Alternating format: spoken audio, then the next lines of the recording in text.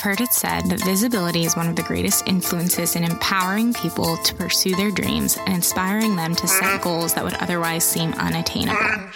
Throughout my life, I've seen this to be true time and time again. That's why a few years ago, I quit my job working at a fast-paced, venture-backed technology startup to travel the world telling the stories of a new generation of innovators, makers, creators, and leaders who are taking risks, forging their own paths to success, and shaking up the marketplace in return.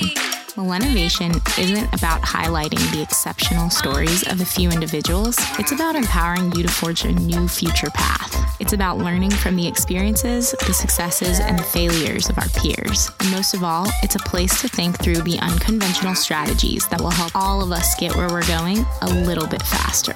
It all starts here on the Millennial Innovators Podcast. Hey guys, it's Kat. Last time we were on the show, we sat down with Wes Curtis, an unforgettable human in my book, and he gave us a lot of insight on what it is to know yourself and to find your value in something beyond what others say about you, whether in your career or your life. You know, for Wes, that looks like when he's in an audition in front of producers, not taking his value from what they say about him, but actually fulfilling it somewhere else in himself, which is a really great lesson. In season 1, I had Tyler Reaver from Charity Water on the show, and I remember him saying about the interview process. Every time you go into an interview, you're evaluating that company as much as they're evaluating you. And he's like, if you don't see the value you bring to the table, people are going to be bullying you your whole life in your career. So what's the point? That just really struck me. Then when talking to Wes last time, it came up again. And that's a huge lesson to take away, is realizing you do have value. And maybe it looks different than what everybody else thinks it should look like, but it doesn't mean it's not value. And your job is actually to show them how what they want and what you have are two different things. And what you have actually is the better combination, is the better offer, is the better opportunity. So this time, we're back to underdogs. We're talking to my friend Alan. Alan is Australian. He's one of the first people I met shortly after moving to the city, and he's hilarious. He's also super driven and a marketing mind just like me. But he's recently come into an interesting situation in his job, made all that more complicated by the fact that he's not a citizen here. So today we're sitting down with Alan, and we're talking about what happens when something in your life changes and how to look at those unexpected career disruptions actually as a positive. Alan has one of the most positive dispositions of anyone I've ever met in my life. Dude just got fired from his job. No offense, Alan. And he's using it to take the next step in his career. It all starts now on the Millennial Innovators Podcast, Season 2, Underdogs and Unforgettables. Let's get at it in 3, 2, 1. I'm Alan Storman. I work in marketing, content, and hopefully soon to be brand strategy. I moved from Australia to New York 2.5 years ago, very much on a whim, and have been loving it in New York ever since. I'm always looking for the next challenge, and always looking for the next thing to keep me going, whether that's in professional side of things or also in my own personal life. Like I've been obsessed with playing guitar as of the last 18 months. And just spend all my time trying to learn jazz guitar and blues guitar. Which is awesome. Yeah, I mean, I enjoy it. It's incredibly frustrating, and there's always a million people better than you, but it's a lot of fun. Why is it frustrating? Because I always want to be, as soon as I pick something up, I always want to be the best immediately. Yeah. And I'm really impatient. And then I'm only recently starting to learn, give myself a break. And you're like, hey, Alan, you don't have to be the best. You just have to enjoy it. And 2, everything takes time. Yeah. So, yeah. Impatience. Yeah, you're doing all the YouTube videos and stuff, right? This is the other thing, right? I start something and then I don't finish it. And then it's so hard to keep it going. That's the other thing I'm learning. So now I'm like, I'll start something and I'm like, I know for this to work well, I just need to stick at it. It's like doing a podcast, right? You can't do 6 episodes and be like, oh, well, that didn't go well. It's like you need to do 300 episodes like James Oldtoucher and stuff, Right. To really measure its success. So I was doing YouTube videos for a bit. It was called Meets and Beats. And Beats. Yeah, that was a special thing. I actually don't know what the premise of. I think I got drunk one night and started talking to my girlfriend about how I was going to cook this meal, and then she started filming it, and then we decided that was... Oh, it was a Thanksgiving dinner. I was working on a Thanksgiving dinner and I was really drunk, and I started talking like I was on a cooking show, and she started recording it, and then that turned into Meats and Beats. Typical. Yeah. I think I remember that first video. Yeah. Yeah. That was great. Yeah. So Meats and Beats it died. It died. Although it's, a lot of people are asking for it back. And I say a lot of people, two of my friends. Yeah, your mom. No. Yeah, exactly.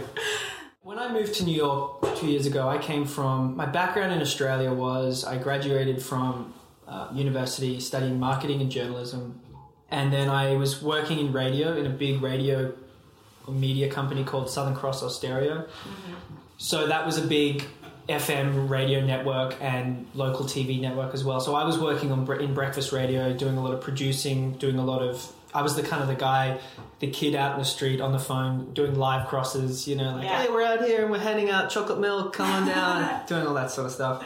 And then I moved down to Sydney. I did that for 3 years, graduated, moved down to Sydney in Australia, started working at a PR company and pitching to journalists all these sorts of different products like lawnmowers and pocket knives and anything else that was meant to be blokey. That was the niche that the PR firm was going after. And then after 2 years of that, I was like, I need to change something. So I was looking for a new job, and then I was looking for a new job. I was kind of ready for a change. I didn't know what I wanted to do. And then one night, it was the night before Easter long weekend, and my brother was going to come down and visit me in Sydney, and he was coming down. So I said, well, I better fill the fridge up with like a case of beer, right. A carton of beer. So I can't have him coming, got a dry fridge. So he's on his way down. So I'm like, I'll go up to the pub and I'll pick up a case. And so I'm walking up to the pub, and I walk past my friend's house, and his door's open, and I go in there and there's boxes everywhere. And I just have a quick chat to him, and he's like, I'm like, what's going on with all these boxes? And he's like, well, I'm moving to New York. I'm just bought a place there with my wife. She's American. I was like, oh, of course. So he's like, yeah, so we're going to be moving in about, a month. I'm like, oh, that's great. And he's like, we wanted to ask you something. We need to talk to. He's like, there's a spare bedroom in the duplex that we've got underneath our apartment. Do you want to come over to America? And I was like, all right, let me think about it. Sounds kind of cool. And then I walked up to the pub, got a case of beer, walked back, and was just like, I'm going to do it. So I knocked on his door, told him I'd take his offer, and then 3 months later I left and went to New York, during that time I was like, well, what am I going to do in New York? I had no plan. And I thought, I've heard about this startup scene, so I was like, I'll see if I can get into the startups.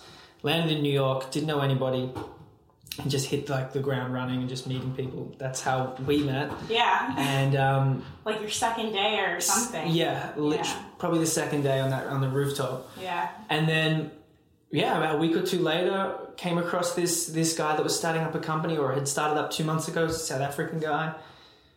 And they were hiring for this content position, and I was like, look, my background is journalism, marketing, I can write, I've got, PR. And he's like, all right, start a trial. You've got no experience in tech, but we'll see how you go, sink or swim. And I swam, I suppose. Yeah, you did. Yeah. That's pretty cool. Yeah. That's pretty wild. That was like your family, your friends, were they like, what? America? Like, well, yeah, everyone was like, what are you going to do? And I was so naive. I just said, I don't know. I'll hit everyone up for coffee. Everyone will just meet me. I'll just meet people for coffee, and I'll find people I don't want to meet with. And people were like, all right. And that's what I did. And I was so naive to how big the move was that kind of got me through it. Yeah. Like if I knew how tough it was now, maybe I would, if I overthought it, if people think about it too much, they tend not to do things. So if you don't think about it, that's my philosophy anyway. If I went back now and I had to think about everything that I had to go through, and like the pressure of getting a job within 3 months, because that's the only time you're allowed in the States if you go the way I did it, I wouldn't have done it. So I was just like, yeah, it'll be fine. Don't worry about it. We'll figure it out. Yeah. And that's kind of how I do most things. Yeah. I feel like we met that first time, and then the next time I saw you, like a week or two later, you like had a job. Yeah. I mean, it happened fairly quickly. It was really quick. It was 3 weeks. So it was something like 3 weeks that I'd gone from nothing to something, and that was surprising. I think I got a mix of luck and just putting myself in the right position, right place. Yeah, it's cool. Yeah, I remember particularly like being just kind of like, whoa, he made that happen really fast. Like, yeah, I mean, that was a wild ride too. Because then it was like, okay, so I just joined the startup that was 10 people and didn't really know how like the whole, because the working cultures in Australia and America are very different. That's the thing I learned really quickly. How so? Well, I mean, I think Americans work are more, they have a different relationship with work, and more of their life revolves around work, for at least the majority of people, not for everybody. But then I also found out the strange way about summer Friday. So this was in summer, and I'd rock up on a Friday morning at like 8:45, because I'd always be at work back home at 9 o'clock. Or by 8:30, there was none of this like between 9 and 10 or 9 and 10:30. And I'd rock up on Friday at like 8:45, and there'd be no one there. And I'm like, oh, it must be just a bit early for a Friday. And then by lunchtime, there'd be still no one there. It'd be me and one other guy. And I'm like, what's going on? And like, oh, well, everyone's at the Hamptons for the weekend, or everyone's going to the beach. It's summer Fridays. I'm like, Jesus, we've got some work to do. Like, what's going on? Yeah, you're like, how are we going to build this company? Yeah, exactly. But that was one thing I figured out. I think that was only for like the 2 months. And then it was like working till 1 a.m. for a lot of nights, 10 p.m. and like just nonstop. Yeah. Work, sleep, work, sleep. I remember when I was like younger, like right out of college, and probably even a little bit when I moved to the city, I like craved that. Like that's all I wanted to do was like eat, sleep, work. It's kind of electrifying, I think. I found it for a while. Like I loved it too for a while, and then you kind of just get to this point where you're like, there's other things I want to do. Like I want to play guitar, and I want to spend time with people. And, right. And like have a life. Exactly. Yeah. I think I've hit that point. Maybe it's maturity. I think so. So it's interesting because now you're kind of like in another transition. Mm-hmm. And specifically, your transition is being made a little more urgent because the fact that you're from Australia in the US. So can you just like explain? Yeah. Well, I think the best place to start is to explain, the work visa situation. So Australians have a great opportunity to come over into America and work on this thing called the E3 visa, which is very easy and inexpensive. Well, not easy to get. The challenge is you need to get a job offer from somebody, so you need to convince someone you got the experience, and that's fine. But then the administrative work is very straightforward, and it's you can rush it through pretty quickly and pretty inexpensively compared to, say, the H-1B. The problem with that is, though, once you get that job, you can't do anything except work. You can only earn money for that employer that you're registered with, which is fair enough. But there's no freelancing, there's no working 2 jobs or anything like that. So it's all, and then when that visa finishes, if you get, say, laid off or you decide to quit, you've got 60-day grace period to either find another job or get out of the country. And then if you don't do that within that 60 days, you're in violation of your status, and then you're in big trouble with Mr. Uncle Sam. Was that what you guys call him? Yeah, that's what we call him. So that's what happened to me. So 3 weeks ago now, I believe, I was laid off in just, normal startup circumstances. The marketing team was reduced, and so I've got essentially 60 days now to find a new job. And so I'm using it as an opportunity to do something that I really enjoy, and find something that I really, really want to do and can teach me some skills that I really want to learn. Yeah. I mean, one of the reasons why I wanted to have you on the show is because, again, this whole season is about underdogs and unforgettables. Mm-hmm. And it's interesting because a lot of the underdogs that we're having on the show this season, and we're kind of following them through this journey from like point A to point B, they're like pretty doubtful. Mm-hmm. And that is their main problem. But you, which no surprise, just knowing you, are extremely positive. So that's why I wanted to have you on the show, and because you're a joy to talk to. But I don't know, I just think it's a cool perspective to have. So it's interesting because I'm like reading my episode outline, right? And I'm like, this is going to go a little differently, right? Because you're not saying, you don't have the same kind of like self-defeatist attitude. I mean, this is the thing about that. Like for the whole time, so I joined a startup, and we went through a few rounds of layoffs. So pretty quickly I learned that if you want to join a startup and you want to work in a startup environment, enjoy everything that is involved with the startup, you need to get used to the other side, which is uncertainty. So So being on the E3 visa, I was like, well, I need to become accustomed to the fact that if I lose my job, I'm going to have to get my act together and figure something out. And it could, I've got to figure out what the worst case scenario is. And of course, the worst case scenario is I have to leave the country, and then it costs a lot of money to when you're not getting paid, everything costs a lot of money. So to come back. So I was dealing with that. And then I've been dealing with that for 2 years, had that in the back of my mind. Was always working hard to make sure I didn't lose my job, and then, then it actually happened. And so, but before that week before, I knew it was coming. Like, you always sense when changes are happening in an organization. And so I started thinking, okay, what's going to happen here if I lose my job? And I just thought about everything. I go to the worst case scenario, and you think, well, okay, I lose my job this week. What's going to happen? And if you approach it from that perspective, you think, okay, the worst case scenario is I lose my job, I don't find another job, I have to move back to Australia, and then I'm back in Australia. And it's like, well, as a worst case scenario, if you're sitting back in Australia, in Sydney, back with old friends, the sun's shining, the summer's kicking, you're going to the beach, it's not that bad of a scenario. It's like, okay, that's the worst case. Like, let's get real. We're not in like a war here. We're not in danger. Right. And then you come back from that. So I was like, okay, so if I lose my job this week, what do I need to do? Well, then I need to make sure everything's in order so that I know exactly what I want to go for in my next role, and my resume, my LinkedIn, my network's there. And so then when it happened, like, it was funny when I got tapped on the shoulder and taken into the room to be given the talk. They kind of, it's a tough thing to do. So they're sitting there going, oh, Alan, this is really tough. And I just stopped them and I was like, guys, I know what's going to happen. Just tell me, let's just do this. Come on. And so we shook hands, and then said, okay, this is it. I'm like, cool. Let's, we're very, very pragmatic about how we approached it. Just like, okay, what's going to happen here? What's going to happen here? And I walked out of there going, all right, well, that just happened. Let's go figure this out. And so then I just approached it as it's a problem that needs to be solved. So what's the problem? I don't have a job. I need a job to get a visa. So I've got to go find a job. And that's kind of how I've approached it, because there's no other way for me to approach it. Like, if I sit there with self-pity and go, oh my God, I just lost my job, well, then that 60 days is going to be up pretty quickly, and I'm going to be booking my flight home or calling my parents, asking them to pay for a flight home, which I don't want to do. Right. Because I'm living in New York City and I'm broke. Right. Yeah. Side note, is that why your family came to visit? Were they like, well, just in case you come back, should we come No, visit they didn't know. This is the thing. They didn't even know. They didn't know. So my parents had been in Ireland for 10 days before.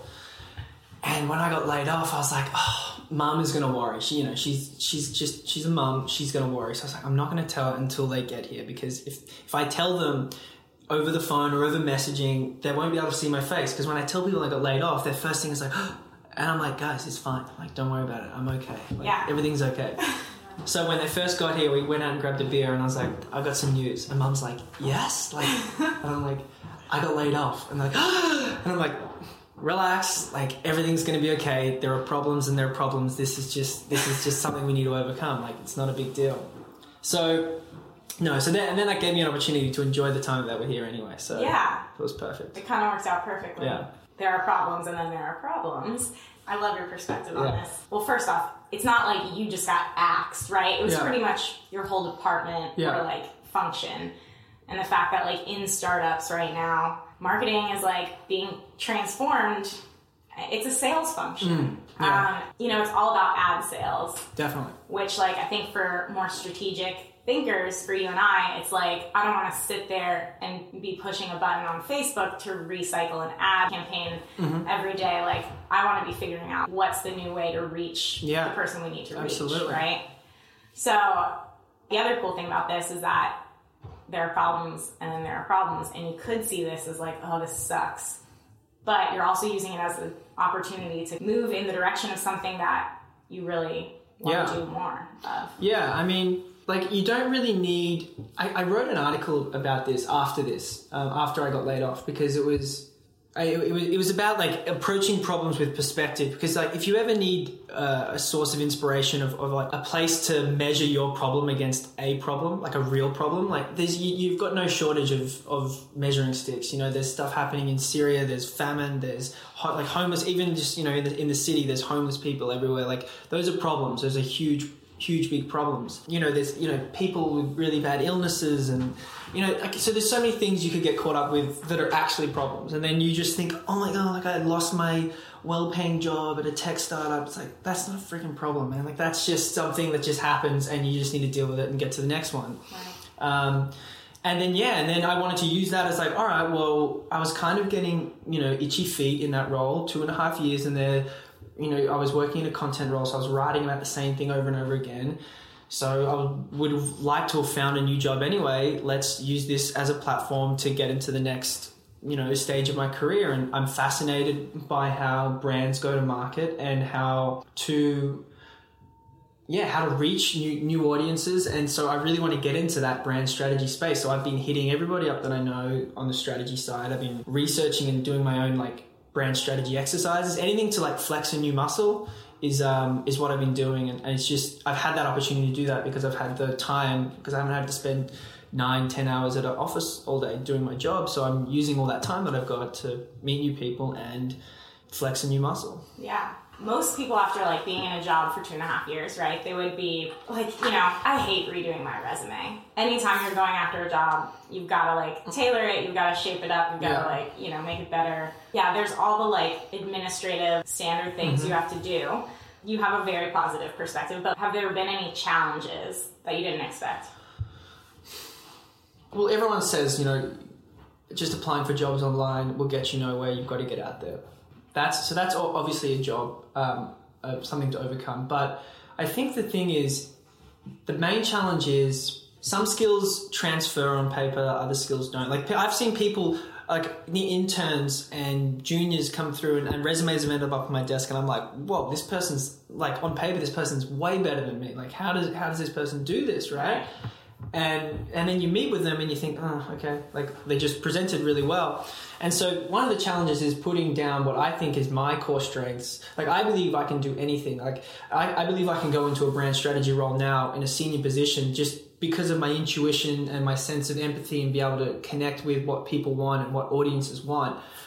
But it's very hard to put that on a resume. So overcoming that is... the way I've gone around that is to show people how I think. So that's where I've been doing these strategy and brand strategy exercises that I found through this strategist that wrote an article on Medium that she sends out some briefs for people to do in their own time. So I found those things. So instead of like writing a cover letter, I'll write my resume that's loaded with a bunch of keywords and definitely skewed towards my strategic I suppose you would say, and then I'll say this, instead of a full-blown cover letter, this is a brand strategy teardown that I'm calling them, or a customer journey map that I've mapped out for this brand, and opportunities, and a proposal for the head of brand for, say, Harley Davidson, which is what I just did. So my hope, and look, I've been submitting it this week, and I'm yet to hear. I've only submitted to 2 things, but I haven't heard too much back. But my hope is that at least shows how I'm thinking, instead of like writing a cover letter that says, you know, oh, I'm very empathetic, or I always take an audience focused approach. And instead of telling you, I'm trying to show you what I'm doing. And we'll see. It may work, it may not work, but I'm going to keep doing it until I get the role that I want. That's brilliant. Yeah. That is freaking brilliant. Well, I think you need that. I've always done that. Like, so every job I've gotten, I've never really been qualified for it. Right. And so you always have to prove yourself. And this is what, like, I work with my old intern that she used to work with me, and I was helping her find a new gig after she graduated. And, you know, she was going for these really big roles, or like big internships with big brands at, you know, Adidas and Nike and these big things. And I'm like, you got to understand that you're going to be one of 1,000, if not more. So you've got to stand out. So how are you going to stand out? And instead of just writing a cover letter that sounds really good, like, you know, I don't know, put together a video that shows you doing something, or like just, you might pour your heart into that thing, and it might take you a day and a half to do, and it might not work, but it's a hell of a lot better than doing a half-assed attempt at sending in some shitty cover letter that everyone else has done. Yeah, that nobody wants to read after they've read 500. Exactly. So actually it was funny, how I got my first job, my first career job in public relations was I was applying from Brisbane, I was in Brisbane, I was applying for this role in Sydney, and it was for a junior publicist position in a PR company. It was focused on, and their niche was male focused, like men's products and things like that. And so I was thinking, I need to cut through the clutter. Like I just assumed there was going to be, again, 500 resumes coming through. So I need mine to stand out. So I went to this shopping mall that was like 30 minutes away because I found this unique soap shop online. I drove all the way out there, 30 minutes all the way out there, and I got this bar of soap that was like this gritty man soap. It was called Man Soap. And I put that in a box with my resume, and I put a Post-it note on that bar of soap. And I said, "You guys don't know me from a bar of soap, so here's my resume and let's chat." And I posted that, and I got a call like 3 days later once it had arrived, and like, let's talk. That's brilliant. Yeah. Who did you send it to? I sent it to the Adam, who was the CEO or the director of the company, the founder. And it was good. Brilliant. That's brilliant. Yeah. I love that. I mean, that's like those kids, you read about them in Adweek or BuzzFeed. Yeah. Like those people who are like, my friend works with at donuts and things like that. Donuts, like put your resume on it. Or my friend works at VaynerMedia, and a couple months ago, she was telling me how the last person who got hired at Vayner created like a Snapchat geo filter, like brilliant. Multiple, and just put it over the area where their new office is for like, I don't know, multiple days in a row. Yeah. And, it's like the only thing that people could find, and everybody's Snapchatting like this girl with like her resume and being like, hire me kind of thing. And of course Gary sees it. Yeah. So, she's and you just need to get that, like, I've seen it go both ways. I've seen commentary, people like, oh, it's all a gimmick and that's friend. I'm like, that's totally true, but it's like, if it gets your thing seen, or if it gets people like us in the room, that's what I'm saying, if your experience doesn't translate well on a resume, you need to get seen. Like, I know if I get in a room with somebody, I put my best foot forward. Like, I'm not saying it's going to be like 100% hit rate and everyone's going to hire me, but at least then I've given them the whole me instead of just what's on my resume. Like, my resume is pretty freaking good. I've been working hard at it, but there's still things that don't really, that won't add up. And I'm like, you meet with me and you'll see that things are going to be okay if you hire me. Yeah. Because it's like that can-do spirit, right? I think, as somebody who has had to like interview and hire interns and like contractors and all sorts of things, the most valuable thing to me as a business owner is I need somebody who just is hungry to like learn and figure it out, because not only do I not have time to like hold hands through everything, but also like if you don't care that much about this job, then you're not going to last very long. Exactly. Right? Because like you have to be willing to hit the pavement and figure it out until you find what works. Exactly. Yeah. And you want people that you like to work with as well. Right. That's the other thing. That's what I love about this too, because again, it's not like, you went to college, like you've had good experience, like, you have like the whole package, but at the same time, you still have doubt, like you still feel underqualified, but you know what so many other people can't wrap their head around, which is the fact that qualifications are subjective. Like they're bullshit. You know? Yeah, everybody just wants someone that can solve their problem. Right. And I look at it that, and that's how I approach interviews and any job application. I try to put myself in the mindset that I want to position myself as a person that's going to just solve their problem. They've got a problem. They need someone, a senior strategist, a content manager, an account manager. They need somebody that come in and fix the hole that they've got because they can't do it or they don't have enough people to do it. So I need to go in there and tell them that I can solve their problem. So they're like, whew, thank Christ he's here. You know what I mean? Like, right. You're the savior. Yeah. Exactly. I'm just curious, has getting people on board for the visa thing, like employers, has that been challenging at all? No. Well, when it gets to that stage, it's very easy to help them overcome it. It's a problem in the sense that it can be a barrier to even getting in the door, because if you click, there's like a lot of applications now have this little box that you tick, do you require sponsorship now or in the future? And it's hard because I always want to click no, because I just want to explain that it's like, it's not a $10,000 H1B 6-month process or whatever it is. It's very simple. It's inexpensive. But at the same time, I don't want to lie. If you have to lie at the start, and then it's really tricky. So I've got a feeling that all those ones where you click that you need sponsorship, they're probably just going to be filtered out. So that's a real shame. But once you get to that point, you just got to explain to them that it's really nothing. And then you got to also then back the fact that hiring good people is really hard. So if you're at that stage, you've got to know that they're in a position where they don't want to let you go, because then they're going to have to go and interview more people, and they have to go through really bad interviews again, you know? Right. Which is a pain point in itself. That's it. And that's the other thing to take into this whole process is like, you know, so often people get dejected when they're looking for a new gig or they're trying to find their next opportunity, and then you realize like, and then they might get through. And I've had this with a lot of Australians, like they'll get through and they might get the E3 visa, but the process might be taking a bit longer. Like it might take 4 weeks instead of 2. And so they're like, oh, I hope they don't hire someone else. And it's like, well, hold on. They were hiring for 3 or 4 months before they found you. They love you. You've got more bargaining power than you realize. Like, again, you're solving their problem. If you don't adopt that point of view, then they're not going to, what would they want to go, oh, this is taking a couple of weeks extra, or this is maybe costing a little bit more than we thought.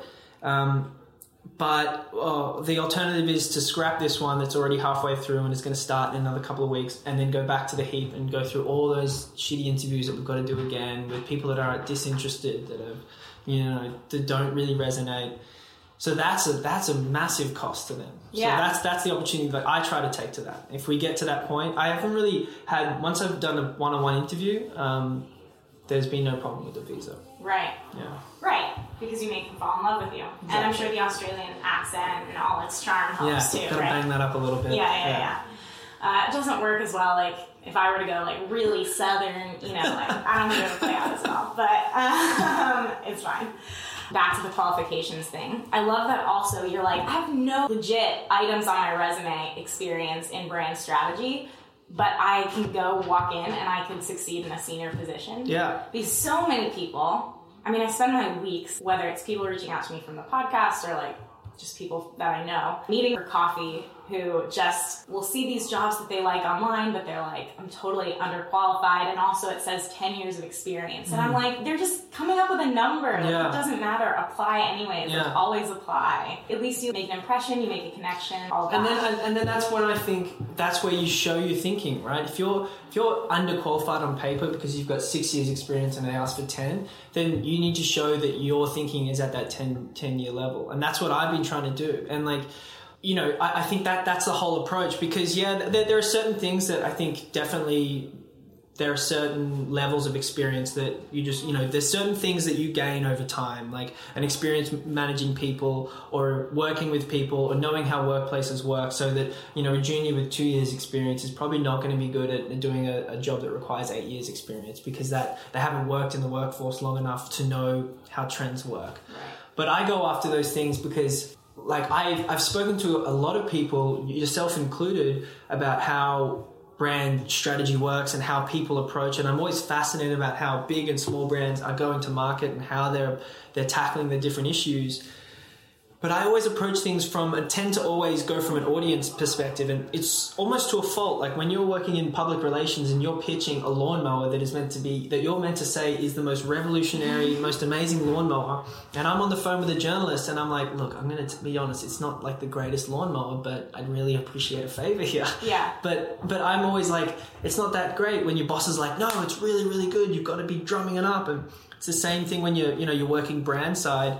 Everyone's trying to be like, no, we're doing all these big grandiose things with our product and our solution. Like, this is what we're doing. We're completely changing the game. And you're like, I'm sitting there going, well, let's be honest, guys. Like, if you look at what the consumer thinks or what the business thinks, maybe it's not that important. Like, or it's not as important as we think. And I always think it's better to approach it from that side of the fence, because it's more realistic, and then we can figure out some strategies around that are actually going to work, instead of operating in fairyland and fairy tale land where we just assume that everybody's obsessed with us and needs everything that we give them, because so few brands have that. Yeah. You know? Which so often, like being an entrepreneur who spends her life helping other entrepreneurs or entrepreneurial thinkers build their dreams, so often entrepreneurs are drunk on their own product. You know what I mean? Like drunk on their own enthusiasm. And it's like, yeah, that's delusional. And you need, I mean, and it's tricky because you need that it's a double-edged sword. You need that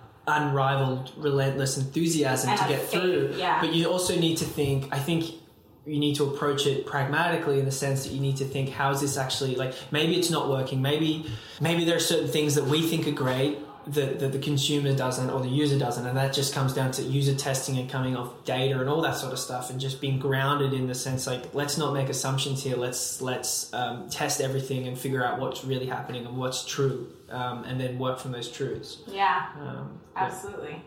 Because that's the only way to get through. Yeah. So back to the anchors, as we kind of wrap things up, you know, you're taking a new spin on the soap idea, right? Yeah. You're basically turning your cover letter into a portfolio almost, right? Yeah. Or like, you know, a sample portfolio.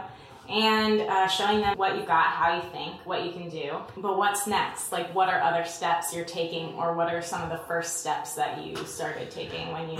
Well, I'm approaching this whole 60-day timeline.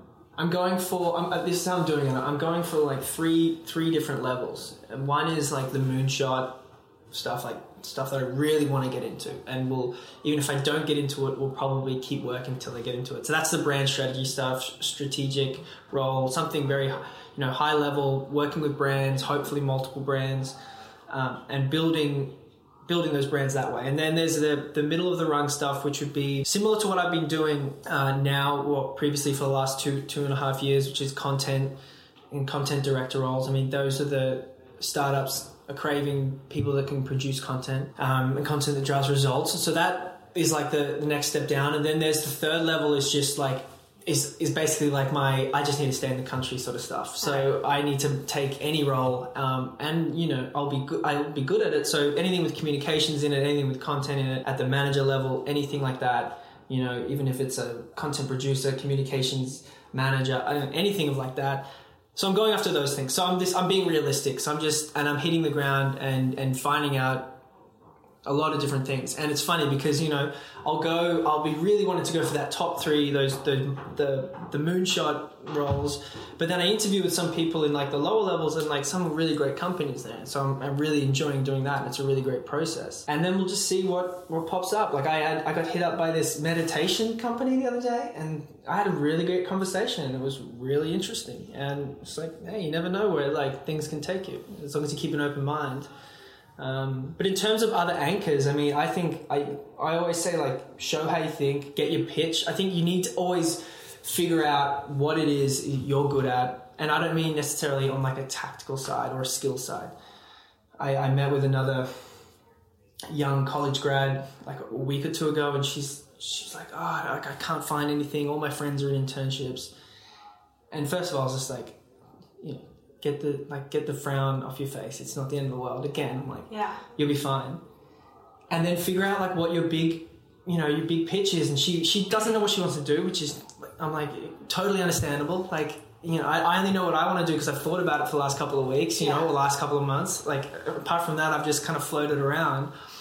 But then she was interested in the UN, and then I find out, like, so I got her to write this pitch for me, like if she was going to summarize herself in like a paragraph or something, like a short thing, and like just list out some things. And she knows 3 languages. She grew up in Lebanon and was displayed, and all this stuff that made her story like incredible, like, and really powerful. I'm like, that's your story, that's your pitch. Like, you should be using this to go in, and you can match all those other skills. People can teach you the skills of writing a press release, or making phone calls, or doing account management. People can teach you that. They can't teach you what you like, the life experience that you bring to it and that uniqueness.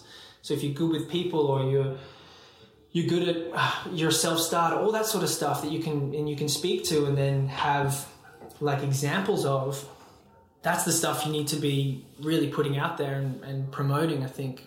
And like getting that pitch. Like if you're going to go pitch, if you're in PR and you pitch a product, you figure out everything about that product that's amazing, whether it's a feature or a benefit, and then you pitch that to a journalist. I approach the same thing with like when I'm pitching myself to a company, like what are the skills that I bring, and then what are the benefits of having me in the team? Like I'm happy, I'm positive, I'm hardworking. I can also write and speak and do all these other things, you know, and then that's my pitch. I'm the total package. Yeah, that's the dream. Yeah. Yeah, no, you're so right. And I love that you had her do a pitch. It just goes so well with the first episode of this season that we did, this kid Nick. Yeah, he doesn't know how to pitch himself. He needs help pulling out, formulating, this is my unique value, and how do I communicate my value? Yeah. And so, like, we did that on the show and went through that whole process. And yeah, you're going to get rejected. You're going to get people who won't email you back or accept your LinkedIn request or whatever. Like, that's just the reality of what happens. Yeah, and it's a numbers game at that point, right? Definitely it's like numbers game. Pound the ground, the more doors you knock on, eventually one opens, right? The easy thing to do is be like, oh, I'm not good enough. Yeah. It takes some time. You have to, like, think about it. But that, taking the time to think about it and formulate your pitch, right, that goes a lot farther than just hitting apply on 100 LinkedIn applications. Yeah, you know? exactly. And I think it's the point of just, you get rejected, you get everything, nothing will go your way. I think the best thing, like, the best advice that I tell myself, or I don't know where I heard it from, but I'm just living it by like a mantra now. It's like, no one owes you anything. No one, like, there's nobody that owes me. So just because I've lost my job, there's nobody that owes me a connection to someone. So when I ask people for a connection or an introduction, if they don't come through, like, it's easy to be like, oh, geez, you know, he didn't put me in touch. That's really annoying. It's just like, well, he's got a lot of things that he's working on or he's dealing with. Like, he doesn't owe me anything. If he comes through, awesome. If he doesn't matter. Like, that's just the way it goes. If you don't get a job, they don't owe you anything. If they fire you from a job, they don't really owe you anything. No one owes anybody anything. Like, and as soon as you get your head around that and you just figure out that you've got to make your way and you've got to figure it out, then you're far better off. And you kind of move the emotion out of it and you just get on with it. Because the alternative is, if you approach it and you go, well, I could feel sorry for myself and be really down and you know, moping because I've been looking for 6 to 12 months for looking for a new job and it's not working. Help me, I'm poor. Exactly. And it's just like, well, then stop. And then you tell someone to stop looking. Like, well, no, I really want to find something. Well, then keep looking for it. Like, if you can't stop, if you don't want to stop, because the stopping is just not an option in this day and age, like, then you need to keep going. And you need to keep going and, like, attack it with some positivity instead. Like, it annoys me so much. I'm just like, you're not going to stop, are you? Like, if you're going to stop, then stop, and then you can complain for the rest of your life, but you're not going to be able to afford food, so you better get back to work. Right. Wow. Yeah. That was really good. What's next for you? Like, you got that interview? I had an interview yesterday. I had a few interviews the week before on the phone that went really well. I'll just keep touching up my resume, doing more work on the side. I'm writing for some people, free of charge, just in case the government's listening. And just, you know, like, it's a numbers game. I'm just going to keep going until something drops. And when something drops, I'll jump on it. And hopefully there's something that I want. Yeah. Awesome. Well, maybe we'll check back with you in a couple weeks. Let's do it. Thanks for coming on the show. Thanks for having me.